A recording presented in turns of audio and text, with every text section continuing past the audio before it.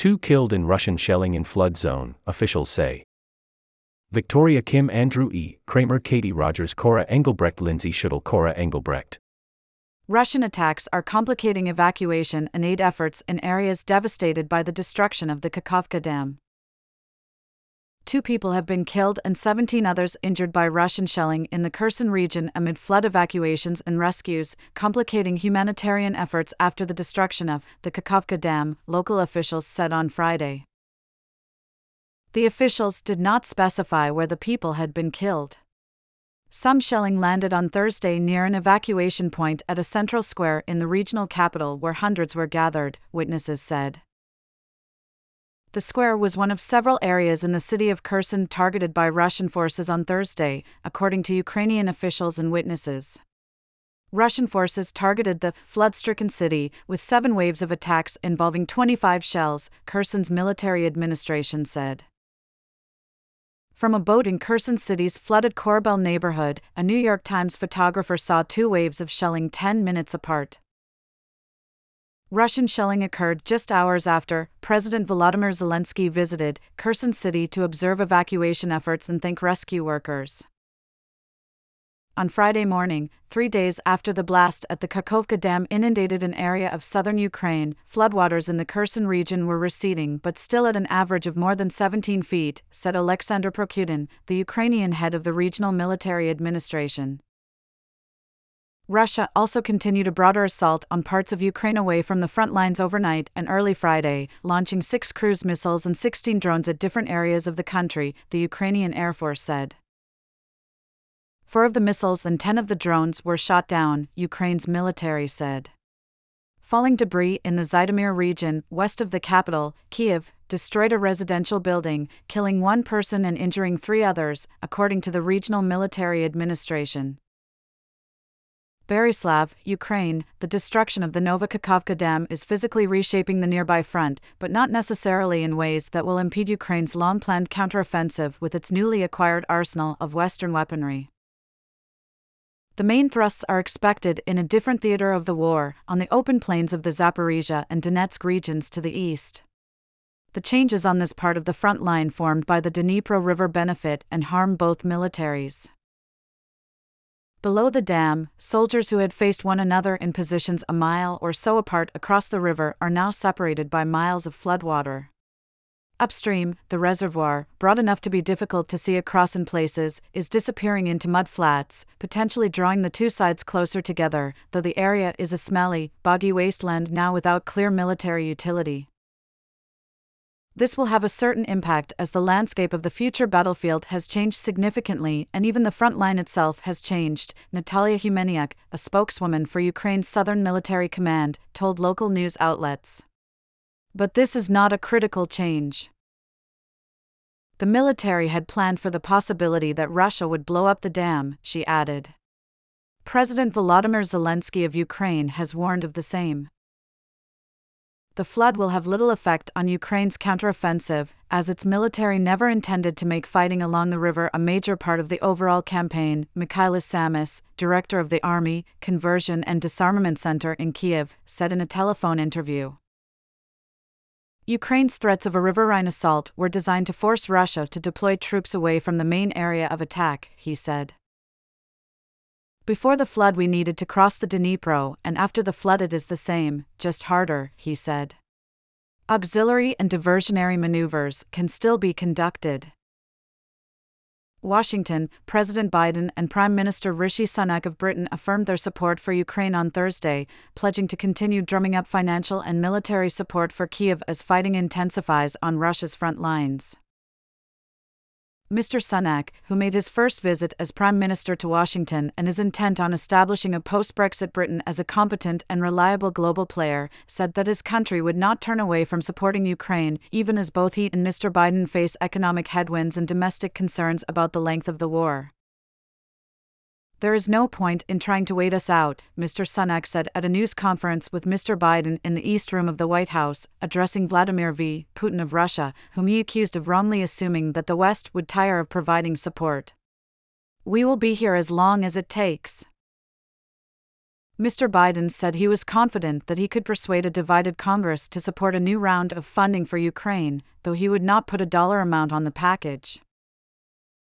"I believe we'll have the funding necessary to support Ukraine as long as it takes," Mr. Biden said, adding that the vast majority of his critics in Congress would agree that funding Ukraine would be better than allowing Russia to go unchecked. Video player loading.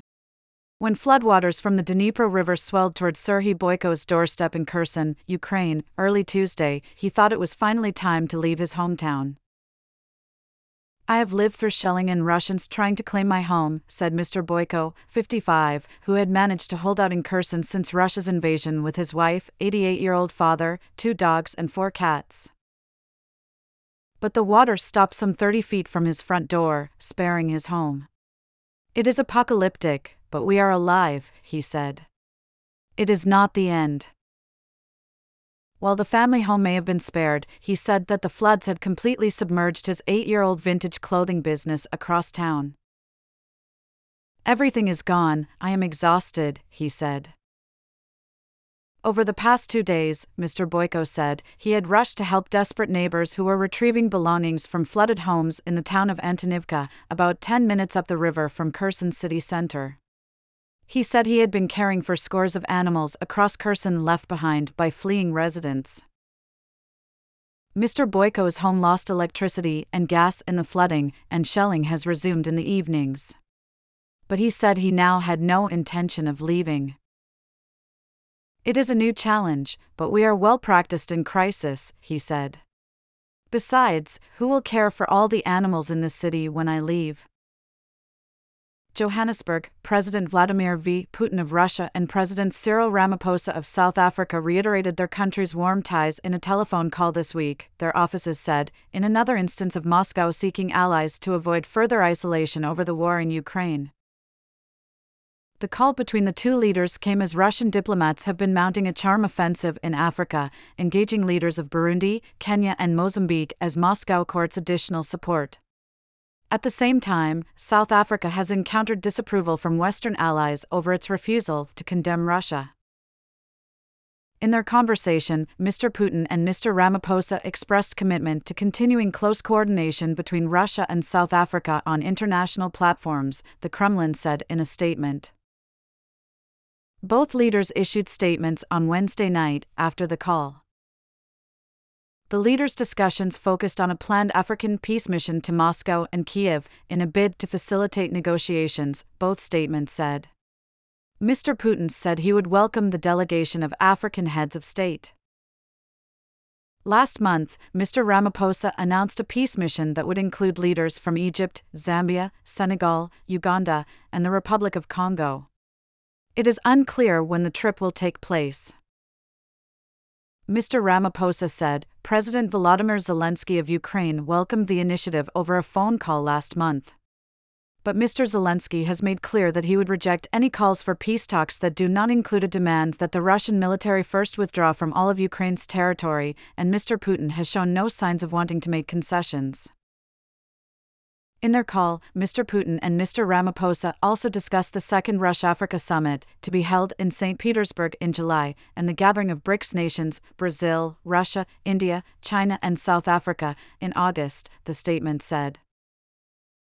Mr. Putin's expected attendance at the BRICS summit in South Africa has become a growing source of global tension. Mr. Ramaphosa faces growing international and domestic scrutiny over whether his country, a member of the International Criminal Court, would arrest Mr. Putin and hand him over to the court.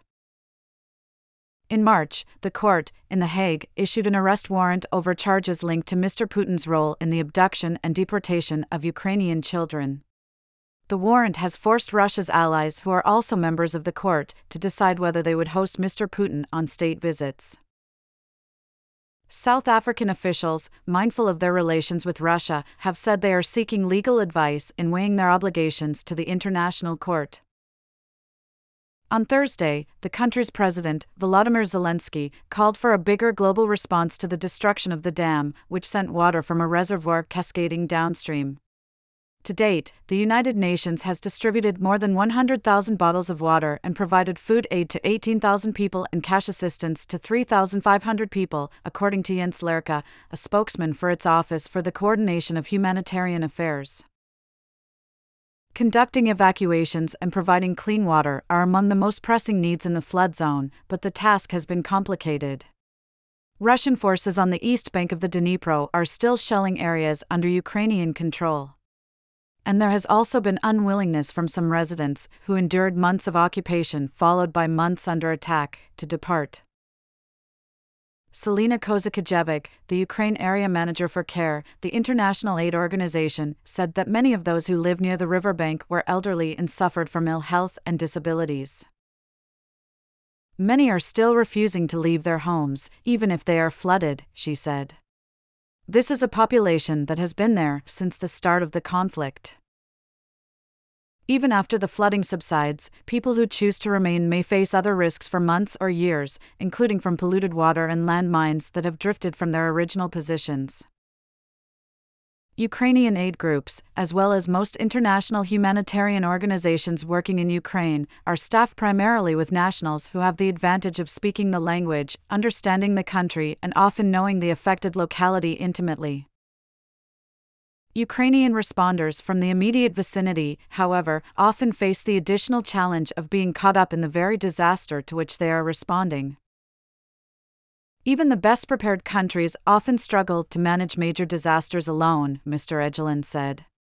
He cited Turkey as an example of a country with a strong emergency preparedness sector that was nevertheless hard-pressed to deal with the aftermath of an earthquake in February that killed nearly 60,000 people.